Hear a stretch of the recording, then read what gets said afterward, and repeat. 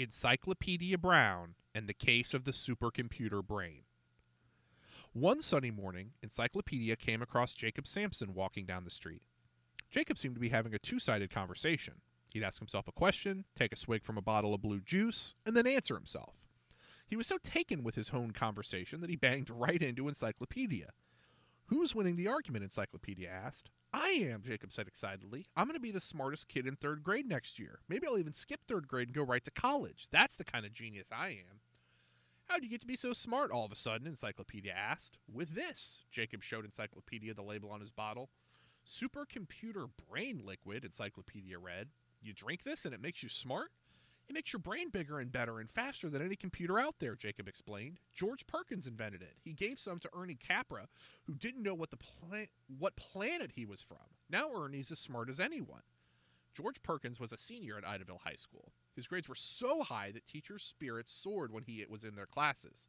Not so his best friend Ernie, whose grades sent him into the depths of despair. Ernie thought the alphabet ended at the letter D, his best grade. "George sold me a bottle from his small supply," Jacob said. "Ask me anything." "What's the capital of Florida?" Encyclopedia said. Jacob took a sip of the supercomputer brain liquid. "Miami," he said proudly. "The capital of Florida is Tallahassee," Encyclopedia told him. Jacob drained his bottle. "Okay, ask me another question." "Who was the second president of the United States?" "Thomas Jefferson." "No," Encyclopedia said gently. "It was John Adams." "I guess I didn't drink enough," Jacob said. "I better go buy some more of this stuff. I'll buy every bottle George can spare. I hope Ernie didn't drink it all already." "You'd be better off investing in some good books," Encyclopedia told him. "You mean you think supercomputer brain liquid is fake?" Encyclopedia didn't want to call anyone a liar without proof, so he said nothing. "I can't believe I let George cheat me," Jacob groaned. "Here's a quarter. Prove that he's a cheater before he robs anyone else." "Let's go," Encyclopedia said. The two boys walked over to Oak Street. George and Ernie stood in George's driveway. A group of younger kids had gathered around them. "Ernie will demonstrate how my supercomputer brain liquid works," George said. "He drank just 2 bottles yesterday, and already he's tested at the genius level." Ernie smiled proudly. "Ernie, what types of clouds are those?" George asked, pointing at the sky. "They look like large cotton balls. That makes them cumulus clouds." "Correct," George said. The children murmured at each other. Ernie wouldn't have been able to answer that question last week.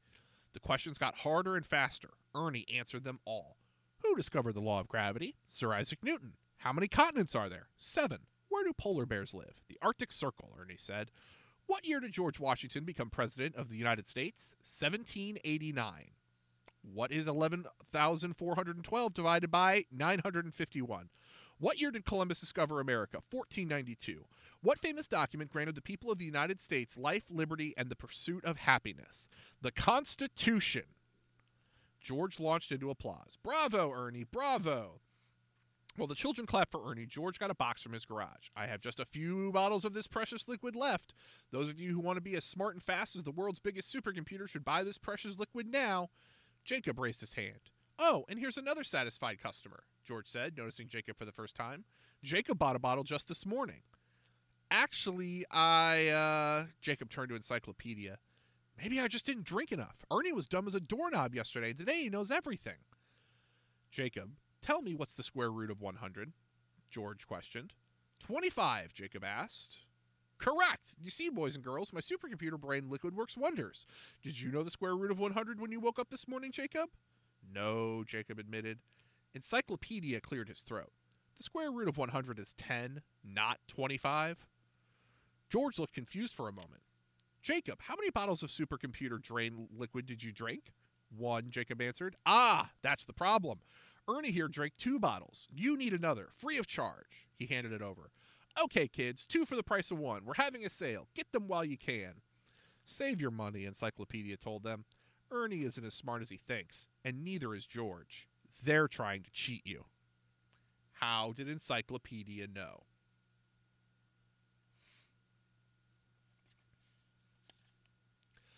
Solution to the case of the supercomputer brain. Ernie's memory was bigger than his brain power. Still, he made 2 mistakes. First, he answered one of George's questions before George was finished asking it. George asked, "What is 11,412 divided by ... Ernie answered 951. How would Ernie know the answer unless he had memorized the question? He didn't give George a chance to ask him to divide 11,412 by 12. Also, the document that grants life, liberty, and the pursuit of happiness is the Declaration of Independence, not the United States Constitution. When Encyclopedia pointed out these mistakes, George admitted he tried to play a trick on Jacob and the rest of the children. He added blue food coloring to bottles of water and stuck phony labels on them. He was trying to earn some easy money. George gave Jacob his money back and started looking for a real job.